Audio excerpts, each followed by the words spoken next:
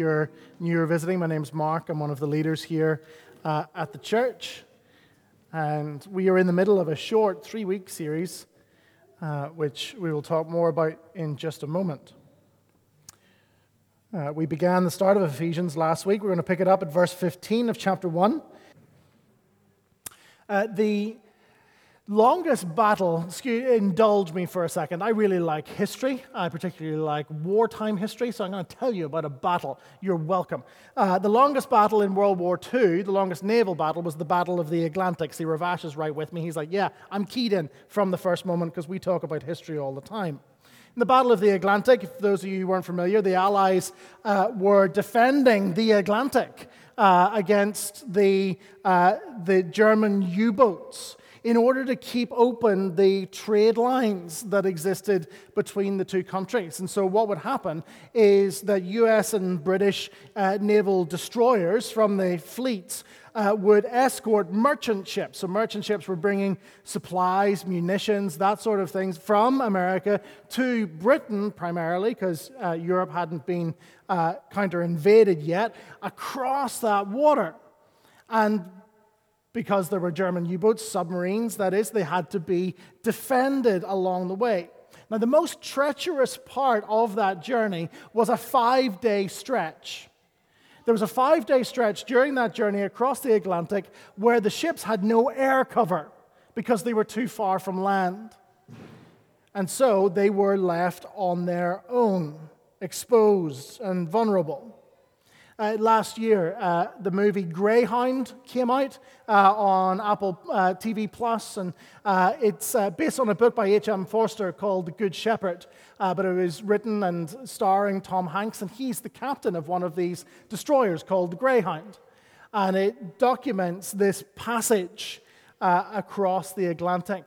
It's his first command. He's been newly promoted. He was a paper pusher within the U.S. Navy. He was a desk officer and is given this command of this naval destroyer leading this group across the Atlantic.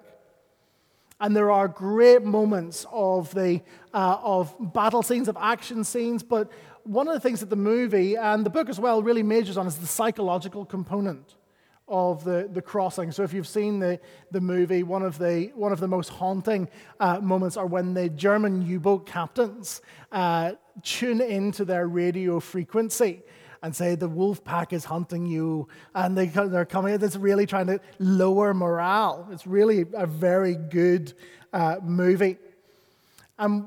It's good because one of the things that it focuses on is not just the action, but Hank's own wrestling with himself. The kind of fear of letting down his crew, second-guessing, self-doubt, the pressure of leading not just the people on the destroyer that he's on, but leading this whole convoy. Last week, we looked at, in the first of our sermon series of Navigating Change, about how it was important to have the right goal, the right fixed point. And we saw from the first 14 verses of chapter 1 that was Christ. He is that Polaris, that North Star, that fixed point in our night sky. But this morning it's slightly different. It's not just enough to know exactly what your destination is. It's that we need to know what sort of mindset in order to navigate us there. What sort of character do we need to exhibit in order to navigate the changes of life that we go through as followers of Jesus? Tom Hanks's character and those in the Battle of the Atlantic knew their fixed bearing. They knew that they were heading to Plymouth. That was their destination. And yet there was the need of resolve and character and courage in order to help them to navigate those waters.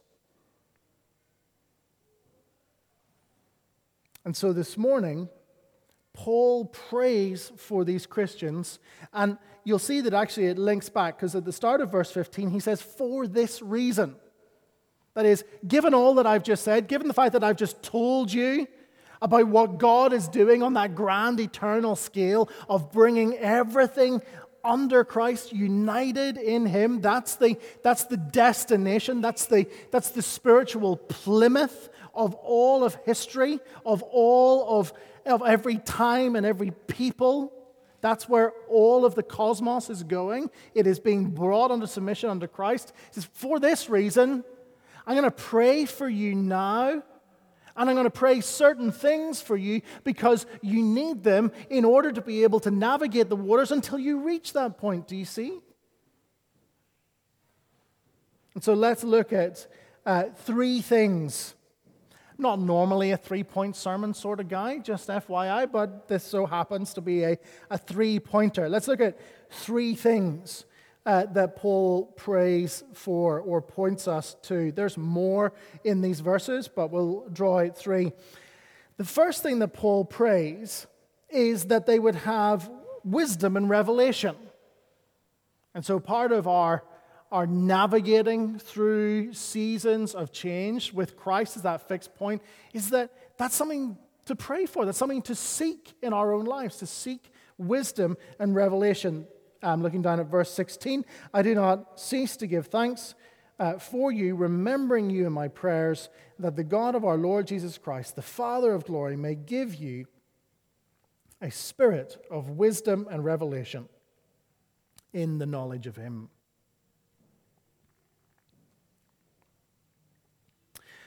My cousin growing up, when he and I were small, he's 4 years younger than me, he had a catchphrase that still he gets teased for in our family.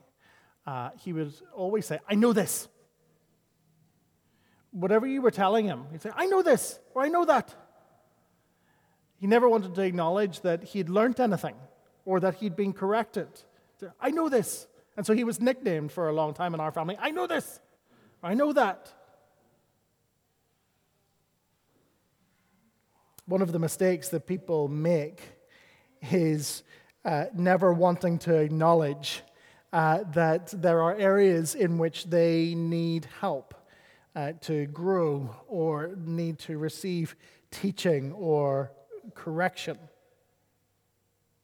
It's an immature person, isn't it, that thinks that they have nothing to learn, no more wisdom to seek. And sadly, it can creep from time to time into our discipleship as followers of Jesus. We can think that we have mastered what it means to follow Him. We find it hard to take the input of others, even if it's loving advice or correction. We feel like we get defensive, or we just want to go, I know this, like my cousin. But Paul knows that these young Christians need wisdom and revelation from God. They have that fixed point, that constant bearing that is Christ. But in the day-to-day of how to get there, of how to pursue Him in the various areas of your life, to keep on following Him, especially when it's hard, well, the first thing that Paul acknowledges is that requires wisdom and revelation. Now, that phrase, wisdom and revelation, what does that mean? It's funny, isn't it? When you read the Bible, you can skirt over and think, oh, I know what that means. But when you stop and think, what does he mean by wisdom and revelation? Revelation, that word, has two main uses in the Bible. The first use of the word revelation in the Bible is to describe the disclosure of God's purposes in Christ. The revealing, the disclosure of God's purposes. That's why it's called the book of Revelation, because it begins with the words, the revelation of Jesus Christ. That is, the disclosure of Jesus, the unveiling. It literally comes from the word to pull back the curtain on. And so it can mean that. That's why it's the book of Revelation, not the book of Revelations. It doesn't have lots of revelations. It has one revelation. It's Jesus, okay? That's the first way that it's used. The second way that it's used in the Bible is to mean illumination, spiritual illumination or enlightenment of one's mind to understand what God has disclosed.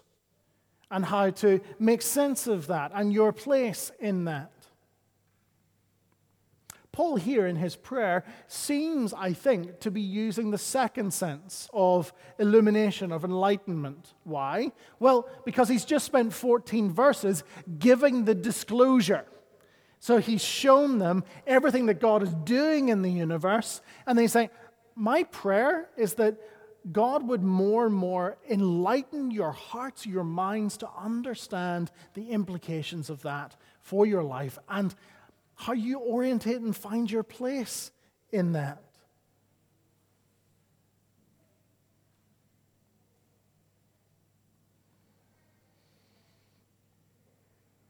Growing as followers of Jesus, especially through seasons of change. We're going through a season of change as a church. You may probably be aware, though if you're visiting, you won't be. This is our penultimate Sunday in this place. Next Sunday, we move. The van shows up and we pack up all of our stuff and move to our new home over at the Odeon movie theater. And so we are going through flux. What will that mean? A brand new area of the city, as Anya prayed for, new people to reach. It'll be a change for us all, not to mention the changes that you individually have experienced over these last months, whether you've recently moved to Ireland, recently moved to this church. And so one of the things to do that Paul would encourage us is to pray that in the midst of all of that flux, that one, we would have that constant fixed point that is Jesus, that constant bearing in the, looming large over the horizon of our lives, but that also that we would be seeking wisdom and that illumination to understand the implications of what that means and all of the changes that we're going through and what God is teaching us in that. That we would ask Him. When you're feeling adrift, just to use another kind of nautical metaphor, when you're feeling adrift or you're not quite sure what the best direction is for you right now, have you asked God? Have you sought Him? Have you said, can you give me a spirit of wisdom and revelation to understand how my life fits into this context of what you are doing in the world?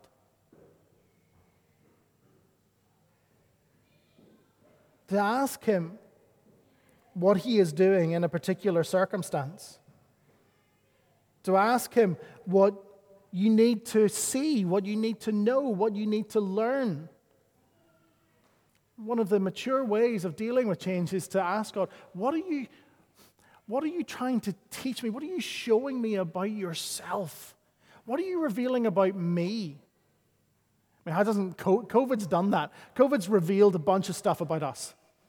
It's revealed a bunch of stuff about what we value, about what we find hard, or where we run when things are hard. It's worth kind of taking a little bit of time and processing that with God in prayer and think, what are you teaching me in that? What are you revealing about yourself? The result of this prayer for Paul is there in verse 18. This is another reason why I think he's talking about this kind of illumination idea is because in verse 18 he says, having the eyes of your hearts enlightened. That is, that we would be able, with God's help, to see beyond the realities of the immediate situation and to gain a bigger perspective of what God is doing. And that's so often the case, isn't it, that when we're in the stress, and change is stressful, when we're in the stress of change, whether it's in our family circumstances, whether it's in work or whatever it is, one of the things that can happen is that the horizon of our world begins to kind of shrink, and all we can see are the things that are immediately in front of us. One of the things that Paul prays for is he's like, I want your spiritual eyes to be awakened and to be given sight so that you can almost in a sense step back and expand your horizon and see what God is doing in and through you just for a moment to help you to navigate your way through?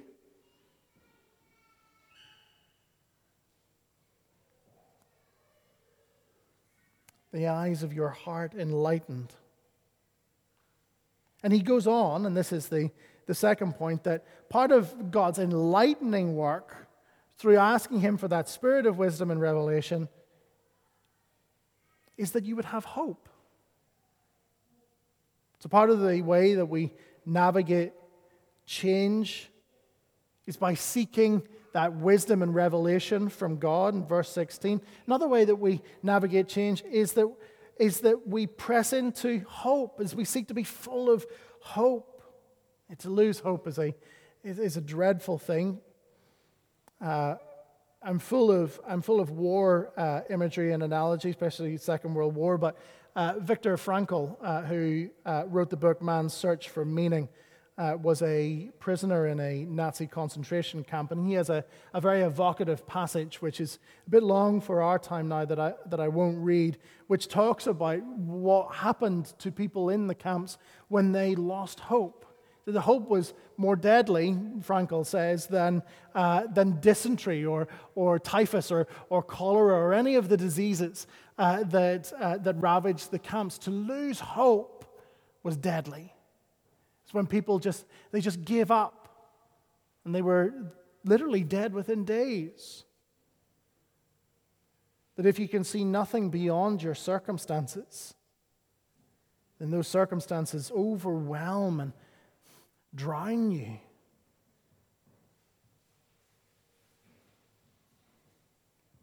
One of the things that is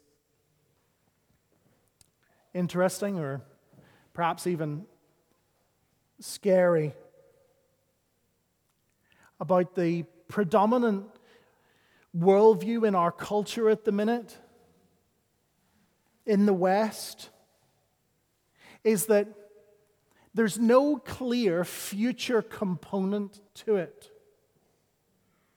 You think of the Christian worldview has that future component. We've talked about that. That's Jesus. Many other worldviews and religions have that future component, whether it's Hinduism and the movement towards that oneness with the all soul. There is that future component that helps you to move through suffering. But in the West right now, one of the things that the Gen Z and people are growing up with is this lack of something to look forward to in the future. There's such an emphasis on expressing yourself in the moment and being true and authentic to yourself in the moment that we lose sight of anything that is calling us forward to something else. It's part of the reason why COVID has been so hard for people, because it has curtailed those avenues of expression in the present, and because there's no future hope in that worldview, people feel anxious and fearful. Paul's prayer is that the followers of Jesus would know that future component of the Christian life, that they would know that hope to which they have been called, that they would have that sure and certain knowledge of the future. And that's what Christian hope is. People use hope in a vague sense, in a sense of, oh, it may or may not happen, like I hope it doesn't rain later. Yeah, good luck with that. It's kind of vague aspirations. That's not the way the Bible uses the word hope. The Bible uses the word hope in a concrete, sure, certain sort of way. A certain knowledge of the future. And Paul says, I want you to know that. And imagine if that was bedded down into your heart, bedded down into your mind, in your soul, how that would actually help to stabilize you through seasons of change. If you really were clinging to that immovable, unshakable hope, can't you see how that would be a helpful resource that God has given you through the seasons of change as you navigate them? And Paul's saying, I want you, Christian, to have that. I want you to know that hope that God has called you to. That is what biblical hope is and offers us. It is a certain and strengthening reality that we need for the changes of life. But hope for what? Or hope in what? Yes, in a sense it is hope for the future return of Jesus, for all things to be united under him, but there's more than that here. Look at the second half of verse 18. So he says, when the eyes of your hearts enlighten, that you might know the hope to, what is the hope to which he has called you. And then he's got this interesting phrase. And what are the riches of his glorious inheritance in the saints? What are the riches of his glorious inheritance in the saints? Paul has already talked about an inheritance back in verse 11. We saw that last week. He said that the Christian was moving forward to obtaining an inheritance that the Holy Spirit has been given us as a guarantee, as a down payment of that. And so we concluded last week that the inheritance that the Christian is moving forward to is to have all of and to enjoy God. That is the greatest gift of salvation. Not eternal life necessarily, though that is a consequence of it. Not even redemption, though that is a consequence of it. The inheritance that we move forward to is more of God. Enjoying him, having him satisfy our souls. But the sense of verse 18 is slightly different. The sense of verse 18 is actually the other side of the coin, in a sense. That when he says that you would know what are the riches of his, that's God's, glorious inheritance in the saints. I think it really means this. I think it can be best rendered as this. He's saying, Christian, I want you to have hope that comes from the knowledge that you are unfailingly God's. That you are unfailingly his. His glorious inheritance in the saints. That is, the saints are God's glorious inheritance. And that's how he's always talked about God's people in the Old Testament. He's talked about them in terms of them being his inheritance. And just as he said in verse 11 that God will be yours, he's saying in verse 18, you are unshakingly, unswervingly, unfailingly God's. You are his. Derive hope from that. Do you see?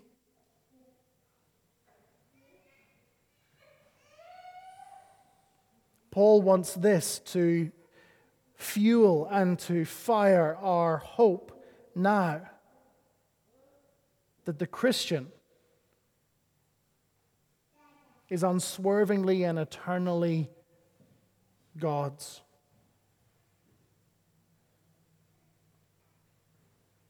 Moreover, this hope that we need is further strengthened, made more sure by the immeasurable greatness of his power that is displayed towards us who believe. Verse 19. And what is the immeasurable greatness of his power to us who believe, according to the working of his great might? That is, Paul is praying for you this morning that you would see with the eyes of faith these glorious realities that you are God's, that you belong to him through faith in Jesus. And that you would see with the eyes of faith the greatness of the power that he has displayed in your life, in redeeming you, in saving you, in making you his, in how he has preserved and has been patient with you.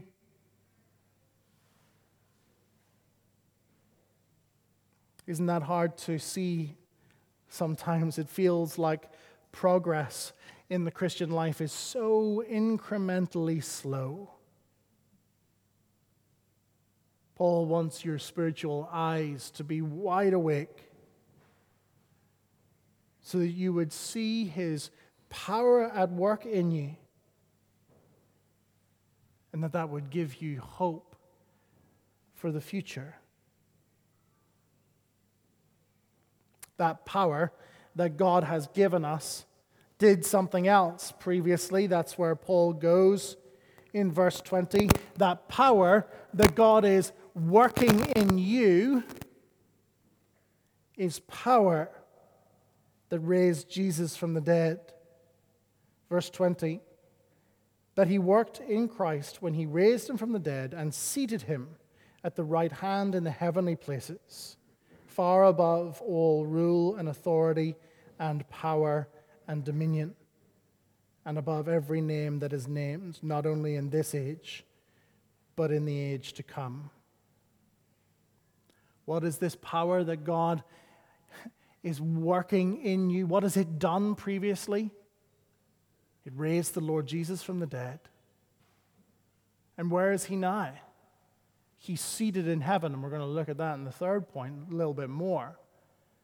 But the implication of Christ being seated in heaven is that he's ruling and reigning over what?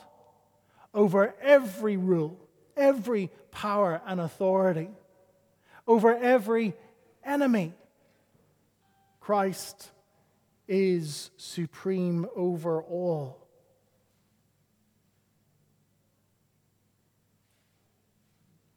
What news that is, what hope-giving, life-giving news that must be for us. Can you fathom? I've just this week just been slack-jawed and broken-hearted for people in Afghanistan, for the images of what is being wrought there. Images of people handing their children across barbed wire to escape. Of people fleeing to the mountains because they are believers in Jesus.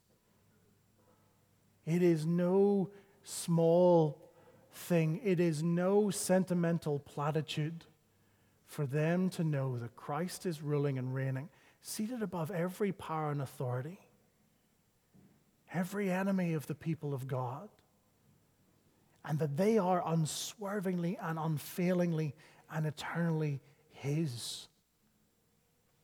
May those brothers and sisters whose names we don't know, may the Lord by his Spirit impress that on their hearts and give them courage.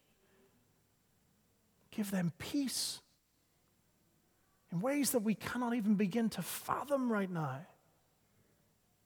But if we want that to be true for them, may we long that it would be true for us. As we look to our own challenges and changes to navigate that seem to just bleach and pale into insignificance. It's almost overwhelming, isn't it? Here's the thing. Technology, 24-hour news media, the fact that you can access all of this just on your phone first thing in the morning, you know, it gives you a sense of omniscience. It's almost like we know more about what's going on in the world than anybody else in history, right? So we have a sense of omniscience, a kind of all-knowingness, because we can just pull out our phone and get whatever knowledge we want to access. And yet, what we don't possess is omnipotence. We're not all-powerful, omnipotent. And one of the consequences of that is, if you are all-knowing, which we almost can be now, but are not, we haven't increased in power, that's overwhelming. We need to come and cry out to the one who is not just omniscient, but omnipotent. Not just all-knowing, but all-powerful. And to trust him.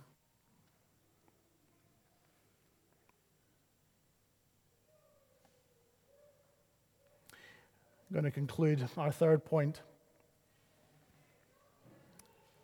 We want to seek wisdom and revelation, to be full of hope, and thirdly, to be humbled by astounding grace. In normal series, 2, 1 to 10 would be a whole other sermon in themselves, a great evangelistic text. But in this series, in this morning, I want to set it in the context of what Paul has already been saying, because it flows on through, begins with and.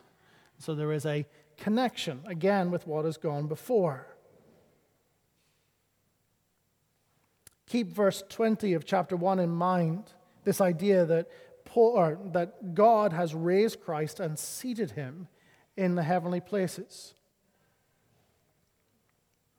Now, Paul, at the start of chapter 2, in a sense, pulls back, goes back in time a little bit, and reminds you, believer in Jesus, how far he has brought you, how far we have come because of him. He reminds us of what God has done for us in the gospel. And this is the essence of the Christian faith. 2 verse 1. And you were dead in the trespasses and sins in which you once walked. People like to say that Christianity is a crutch. That Christianity is an emotional crutch for the weak. It's far more accurate to say that Christianity is a defibrillator for the dead. It's not just that we are weak, it's that we're dead. Sin has killed us. We're dead. We're dead because you cannot be anything else if you turn from the source of life. And that is what we have all done by nature and choice. If you turn from life, you become dead. That is what we did. That is what our first parents did, and that is what we do before God acts to save us. We were dead in our sin. And what is sin? Sin is our addiction to me and myself and I, and it kills us. It is the natural state of us. That is why Paul, at a couple of different points, says, look, it's the same as all mankind. All of us were like this, following our own way, seeking our own desires.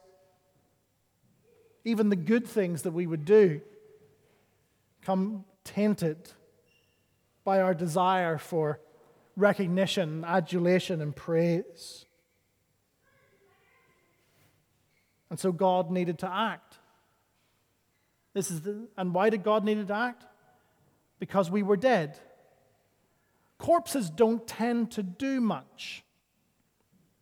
Say, clean up your act morally to a corpse. Not going to move. Not going to say anything.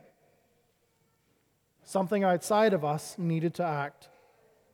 And so we read down in verse 4, but God, being rich in mercy, because of the great love with which he loved us, even when we were dead in our trespasses. See that? He loved you while you were dead. He loved you before you could do anything for him. He loved you before you could reciprocate in any way. That's when he loved you. He made us alive together with Christ. By grace, you have been saved. And what has he done? Verse 6. He's raised us up with him and seated us with him in the heavenly places in Christ Jesus. Think about that. Can you believe it? He's just told us in verse 20 of chapter 1 that the perfect, beautiful, glorious, transcendent, eternal, gracious Lord Jesus has been seated at the right hand of God the Father in heaven. And on one level, although that blows your mind if you really think about it, but on one level, even our minds think, well, that makes sense. He deserves that. He's pretty wonderful. But then, he astounds us by saying that he has taken dead people, people who have turned from God, the source of life. He's not just made them alive and said, right, try again, off you go. No, he has plucked us from the grave and seated us on a throne with his Son. We are seated with him. Jesus died a death that he didn't deserve. He died the death that we deserve. He was raised, and he was given what he deserved. The Christian is raised with him and given what we do not deserve. That is grace. The consequence of that grace is there for us in verse 9, where he says, not a result of works, so that no one may boast. We contribute nothing to our salvation. It is not about how much money you give, how good you are, what you wear, what you do or do not eat, what you do and do not drink, where you do or do not go.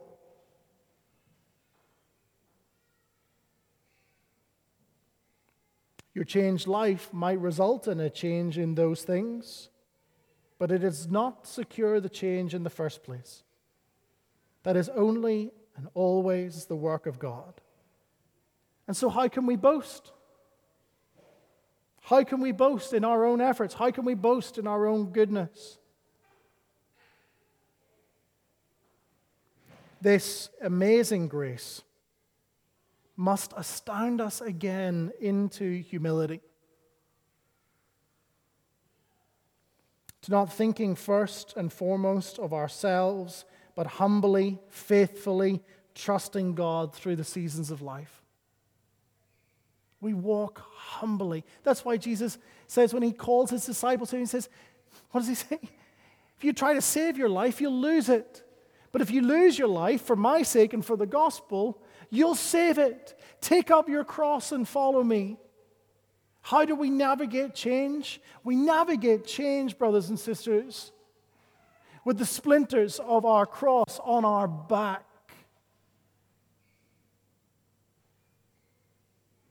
We navigate change as an army marching on its knees,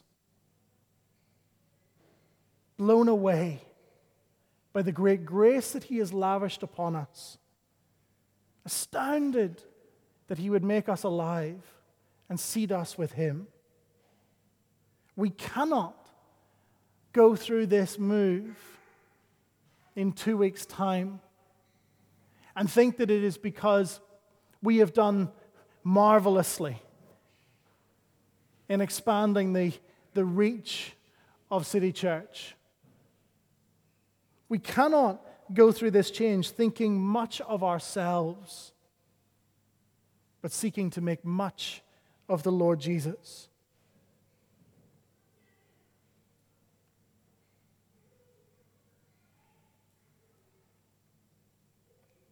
He loved us. He loved us enough to make us alive with his Son. May that give you confidence, courage, perseverance now, that with the changes and stresses and particularities of your situation, that he loves you still and will bring you on that last day to that eternal shore where sin and death will be no more. Let's pray together.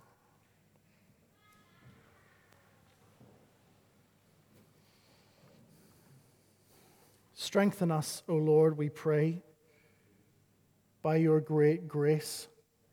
Give us, as Paul has prayed, so we pray, that spirit of wisdom and revelation. Enlighten the eyes of our hearts, that we might see the hope that you have laid up for us, the hope in the knowledge that we are unswervingly yours, the hope that Christ is ruling and reigning, and that we, dead people, have been made alive and seated with him. Strengthen weak knees, we pray. Give us increased faith, we ask. In the name of Jesus. Amen.